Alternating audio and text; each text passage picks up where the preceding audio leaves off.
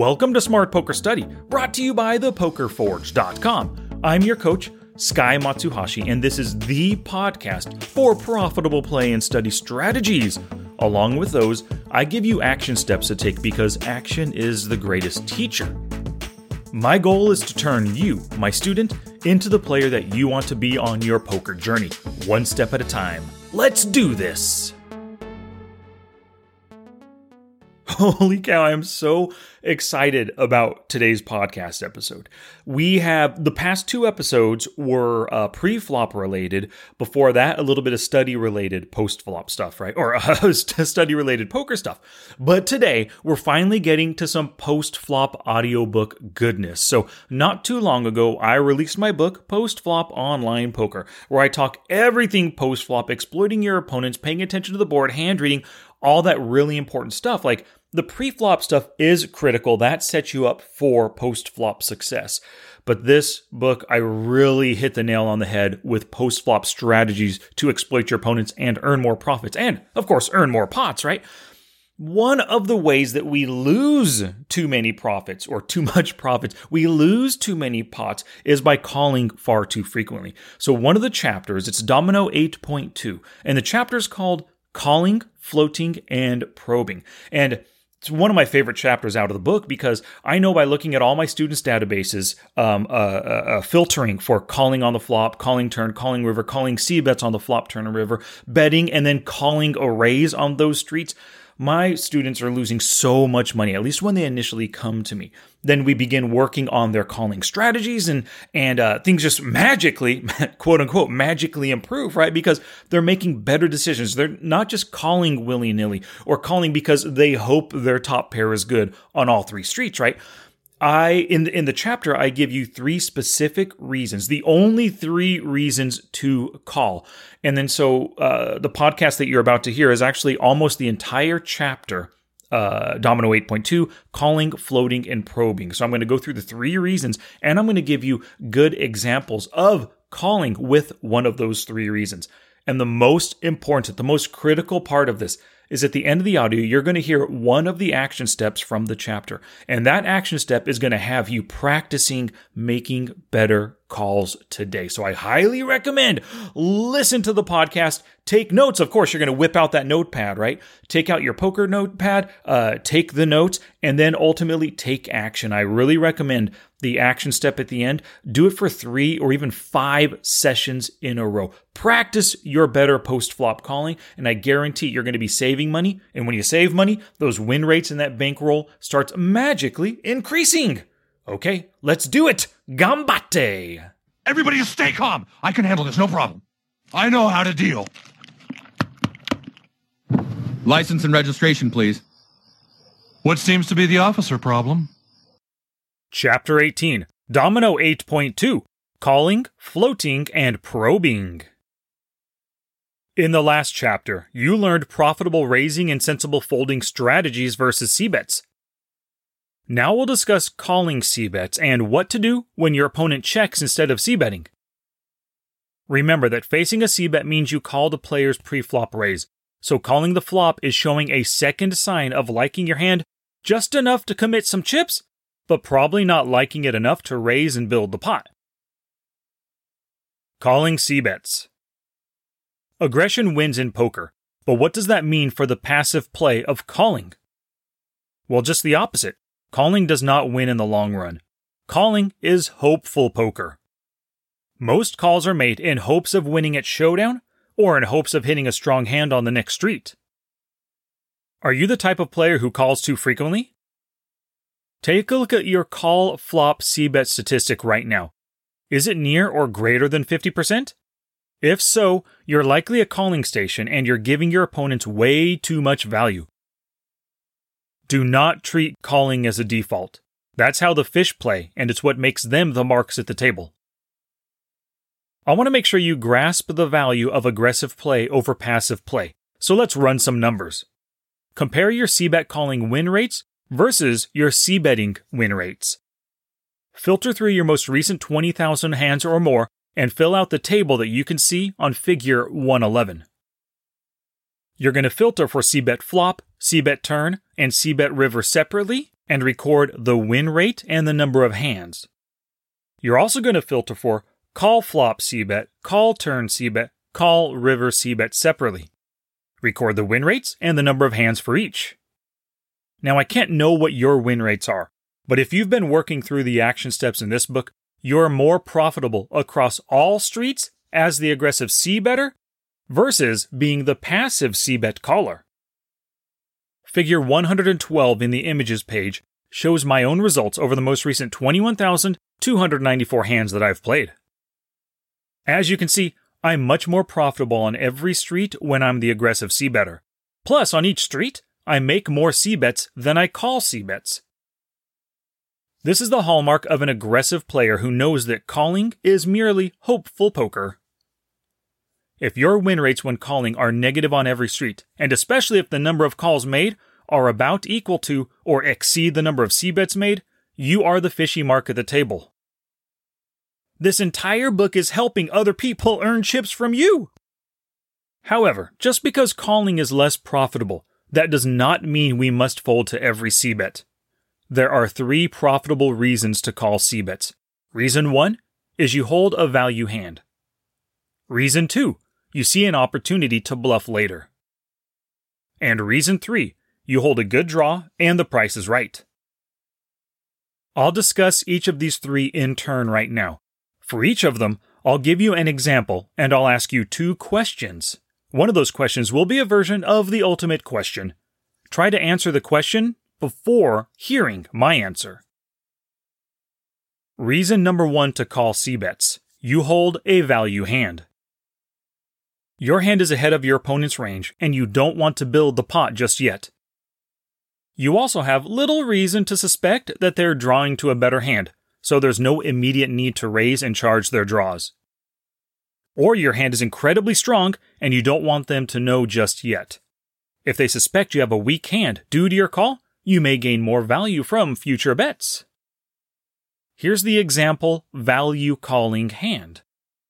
And you can see what this situation looks like in figure 113. Here are the hand details. Villain 1 opens to 3 big blinds in the cutoff. It's folded to hero in the big blind, who calls with king of clubs, jack of clubs. Flop comes down, king of diamonds, 8 of hearts, 8 of clubs, and hero chooses to check. Villain 1 c-bets 2/3 pot for 4.3 big blinds, and hero elects to just call instead of check raise with his top pair good kicker hand. Question number 1. What is villain c-betting 2/3 pot on this flop? There are many hands in villain's range that fit the bill for c-betting here, on the king 8/8 board. Any top pair or better, any pocket pair on this hard-to-hit chicken board, ace-high hands in hopes that hero folds, backdoor flush, and straight draws that villain wants to semi-bluff with. Question 2. Why would hero elect to just call with top pair on this board? There are a few logical reasons to just call. First, it's a hard-to-hit chicken board, as we learned from Domino 6.3. This means that hero's top pair good kicker is likely the best hand right now. Next, there aren't any draws available on this board, so hero doesn't need to worry about charging them. And lastly, villain is a double barreler, as evidenced by his c-bet stats, 88% on the flop, 100% on the turn. So calling now will allow villain to continue bluffing on the turn and potentially the river. Raising on this flop will alert him to the strength of hero's hand. Certainly, if hero did not hold a pair, perhaps if he had just called pre-flop with queen-jack suited, this would be a good opportunity to bluff check raise given those 3 points just mentioned. Reason number 2 to call c-bets. You see an opportunity to bluff later. It's important to note that if you're planning on bluffing, normally the sooner the better. As the streets go on and c-bets and calls are made, the pot is growing. Waiting until later to bluff could decrease the SPR enough that your opponent feels pot committed and won't fold to your bluff. If your opponent will fold their c-bet to a raise or a check raise now, you're better off doing that instead of calling and bluffing at the larger pot later. However, sometimes your opponent won't fold their c-bet to a raise on this street and instead, you see a better opportunity to bluff them later. This often takes the form of making a float or probe bet on the turn or river. I'll discuss each of these plays next with examples of favorable spots to attempt these bluffs. First, floating. A float is often thought of as calling on a street with the intent to bluff on a future street. But Poker Tracker 4 has a different definition for the float bet. Here it is. A float bet is an in-position bet when the pre-flop raiser checks instead of making a c-bet. For example, you called an under-the-gun raise on the button. The flop is dealt and your opponent checks instead of c-betting. This display of weakness convinces you to make the float bet to take it down now instead of checking behind and seeing the turn for free. Float bets are very profitable plays. The pre-flop raiser showed weakness by checking in a spot where strong hands are c-betting almost every time. We must often pounce on this display of weakness. However, before making the float bet, consider how likely your opponent is to fold. Can you name hands in their range that are check and then folding here? If you can name a lot, great! Make the bluff float bet. Are they a flop-honest player with a small flop c-bet, especially when out of position? Less than 40% is great, and less than 50% is good. What's the player's fold to float statistic on that street? Over 60% is great, over 50% is good, and expect a call if it's below 40%. You can normally find this statistic in a HUD pop-up. What's the player's flop check raise statistic? This must be in one of your HUD pop-ups. Anything over 20% indicates a check raise bluffer, and less than 10% indicates a value check raiser. Example hand, floating. You can see this situation in figure 114. Here are the hand details. Villain 26 opens to 3 big blinds in the MP. The cutoff folds, and hero on the button calls with jack of diamonds, 10 of diamonds. The blinds fold. Villain 26's out-of-position c-bet stats taken from a pop-up. The flop c-bet is 85%, 11 out of 13 instances, and turn c-bet, 40%, 2 out of 5. The flop comes the jack of clubs, 6 of spades, king of clubs, and villain 26 c-bets 2/3 pot. Hero calls the flop c-bet with the plan of floating most turn cards. The turn comes the ace of diamonds and villain 26 checks. Hero makes a float bet of about half pot, and villain folds. Question number 1. What is villain checking on the turn? There are many weak hands in this tight aggressive villain's range that can check when out of position here. Any non-ace pair, something like king 9 could even check and then fold here.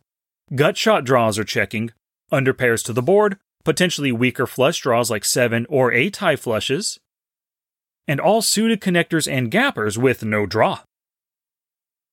The second question, what were the indications that a float bluff would work in this hand?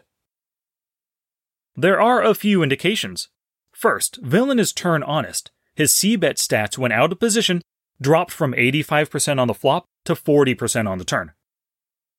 Of course, the lower the turn c-bet stat the better, but this large gap of 35% indicates floating is a positive EV bluff to make. It's a scary turn card. Players c-bet flops quite often with an ace. However, they normally barrel the turn when an ace hits to give them a top pair hand. Villain's check indicates he didn't hit that ace, so it's a scare card that is likely to get him to fold. Villain 26 is out of position. Tight aggressive players like this are always concerned with position, and if he calls hero's turn float bet, he's handing hero one more street of positional advantage. Position, position, position has been drilled into every tight aggressive player's game, so much so that they have a natural aversion to being out of position. Your float bet takes advantage of this. If villain 26 calls or raises, that would indicate he holds a strong hand and hero can play accordingly. Probing.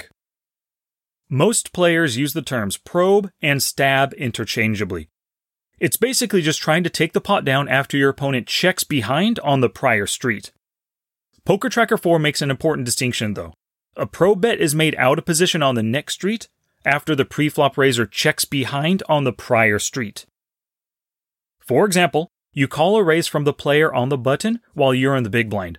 The flop comes, you check, and the button checks behind. Because of his positional display of weakness on the flop, you decide to probe out of position on the turn. It's important to note that when probing, your goal is to take down the pot, so you must size your probe to the player's pain threshold. Probe might sound like making a tiny 1 to 3 big blind bet in hopes they fold. Nope, that is not good enough. You have to hit their pain threshold, so go at least half pot, but even 2/3 or 3/4 pot as necessary to earn the fold you're looking for. Probe betting is a very profitable play in general, because the preflop raiser's check behind shows more weakness than usual due to their positional advantage. Sure, he could be slow playing a monster or pot controlling with a decent hand, but passing up on flop value isn't normally how most players play their strong hands when in position. We don't want to make the probe bet every time though. We must consider the following before probing. First, always be able to name hands that can fold versus your probe bluff. If you can't name any, consider checking again. Second, target flop or turn honest c-betters. Most players are less honest in position, so finding honest ones can be tough, but when you do, you've got to take advantage of them. And third, what is the player's fold to turn or fold to river probe statistic? Click on the necessary HUD pop-up to see this. Over 60% is great, and less than 40% means you must expect them to call your probe bet. Here's an example probing hand, and you can see this in figure 115. Here are the hand details. Villain 38 opens to 3.5 big blinds from under the gun. Their raise first in from under the gun is 11%. It folds to our hero, who elects to call in the small blind with the ace of spades, king of hearts. The big blind folds. Hero is heads up, out of position on a flop of 7 of diamonds, 10 of clubs, 2 of hearts. Hero checks and villain 38 c-bets exactly half pot. Planning for the future, Hero takes a look at villain's turn honest c-betting stats. He sees that villain's flop c-bet is 70%, which is 7 out of 10, and turn c-bet is 33%, 1 out of 3. Hero decides to call in order to probe the river if villain fails to double barrel and just checks behind the turn. The turn pot is 16 big blinds, and the 3 of spades hits, making the board 7, 10, deuce, 3 rainbow. Hero and villain both check. The 5 of diamonds hits the river, making the final board 7, 10, deuce, 3, 5 rainbow. Hero once again holds just ace-king. Hero follows through on his plan and makes a probe bet of 3/4 pot, and villain 38 folds. Here's the first question. What is villain checking behind on the turn? There are many weak hands in this fish's range that do not want to commit more chips to the pot. Any overcard hands are probably checking in hopes of hitting a river pair. Any underpairs, 4s, 6s, 8s, and 9s. And any straight draw hoping to see a free river. The second question, why was probing the river a positive EV plan on the flop? There are a few indications of this. Number 1, it's a baby card board versus a villain with a small, high card heavy EP open raising range. Next, this is a turn honest villain. Remember, his c-bet dropped from 70% on the flop to 33% on the turn. Even though it's a small sample, it is indicative of their style of play. Next, the flop c-bet didn't scream value because it was just half pot. The fourth point, there are plenty of overcard hands in villain's range that would fold on this board. And lastly, if an ace or king came at any time, Hero could now potentially make a change of plans and go for value. Reason number 3 to call c-bets. You hold a good draw and the price is right. Do not just call because you have a draw. That's what those fishy marks do. Your opponent is setting a certain price to call, so make the call if you've calculated the break-even point and how frequently you'll hit your draw. You've got to have standards if you want to profit in this game, and the break-even point for calling is a perfect place to draw a line in the sand. Of course, you have the opportunity to raise with a draw. This is often a great option, if they're capable of folding to your raise right now. In case they call, you can still hit your draw and go from bluff raising to value betting on the next street. Here's an example hand where we are calling on a draw, and you can see this in figure 116. Here are the hand details. Hero open raises from under the gun to 3 big blinds with ace queen of hearts, and the loose aggressive villain makes a min 3-bet to 5 big blinds. It's folded to hero, who only has to call 2 big blinds to see the flop with ace queen suited. Hero makes the call after looking at villain's 3-bet stat, which is 29%, or 2 out of 7 opportunities. Villain also has 100% flop and turn c-bet stats. The flop comes Jack of Hearts, 2 of Spades, 2 of Hearts, giving hero a flush draw plus 2 overcards for 15 total outs. Hero checks and villain c-bets, but at less than half pot. It's only 5.4 big blinds into the 11.4 big blind pot. Hero knows that with 15 outs, he's going to hit one of them on the turn about 30% of the time. He estimates the break-even point on calling 5.4 big blinds to win a total pot of 22.2 big blinds to be less than 25%. Hero calls with this good price. The turn brings the 8 of hearts, making the board Jack of Hearts, 2 of Spades, 2 of Hearts, 8 of Hearts. This gives Hero the nut flush on a paired board. Hero checks. Villain bets half pot, and Hero check raises 2.5x for value. Villain folds, and Hero wins a 44 big blind pot. Here's the first question. What is Villain c-betting less than half pot on the flop? This is another chicken board, but with position and being a loose aggressive player, there are loads of strong and weak hands Villain c-bets here. Full house or better, so holding pocket jacks or pocket deuces. Top pair hands are better. Under pairs, any non-paired hand as a complete bluff as well. Basically, Hero can expect Villain to c-bet with everything in his pre-flop min 3-betting range. This is a great opportunity to check-raise bluff for Hero, but when the price is right to draw against a loose-aggressive player, calling is an absolutely fine play. Question number 2. When the turn completed Hero's flush draw, what potential hands could Villain hold that beat Hero's flush? There are only 3 hands Hero must give some consideration to. Pocket jacks and pocket 8s for full houses, and pocket deuces for quads. Other than these, Hero hopes Villain holds a pair, trip 2s, or even a weaker flush to give Hero great value. Did you notice something? There was a pattern to all of the examples in this chapter.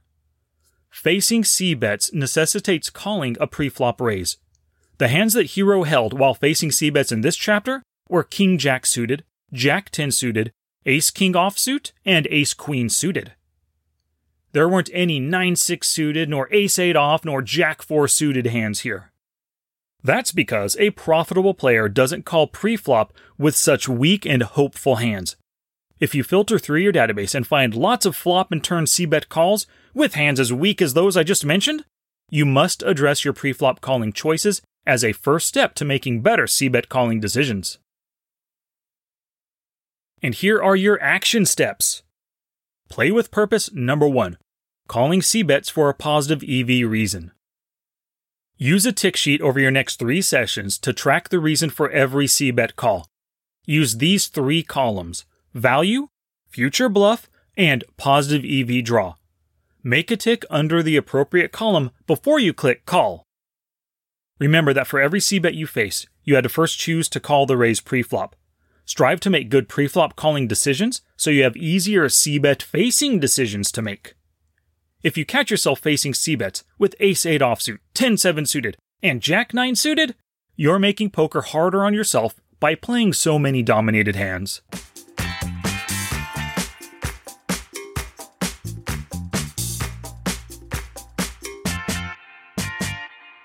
And I've got some awesome poker peeps, some awesome learners to thank for today, right? Graham Richardson, D. Woodward, Brett Burns, Frank Tanner, George Hunt, and Ton Hung all purchased post-flop online poker directly from me. They got it via with a PDF or in PDF format, audiobook format, or potentially some of them purchased both. Thank you all so much for getting the book directly through me. I really do appreciate it. If you want to pick up Post-Flop Online Poker, if you liked what you heard today, you need to read this book. You need to listen to the audiobook. So just go to smartpokerstudy.com/post-flop online poker. All one word, post-flop online poker. And thank you very much.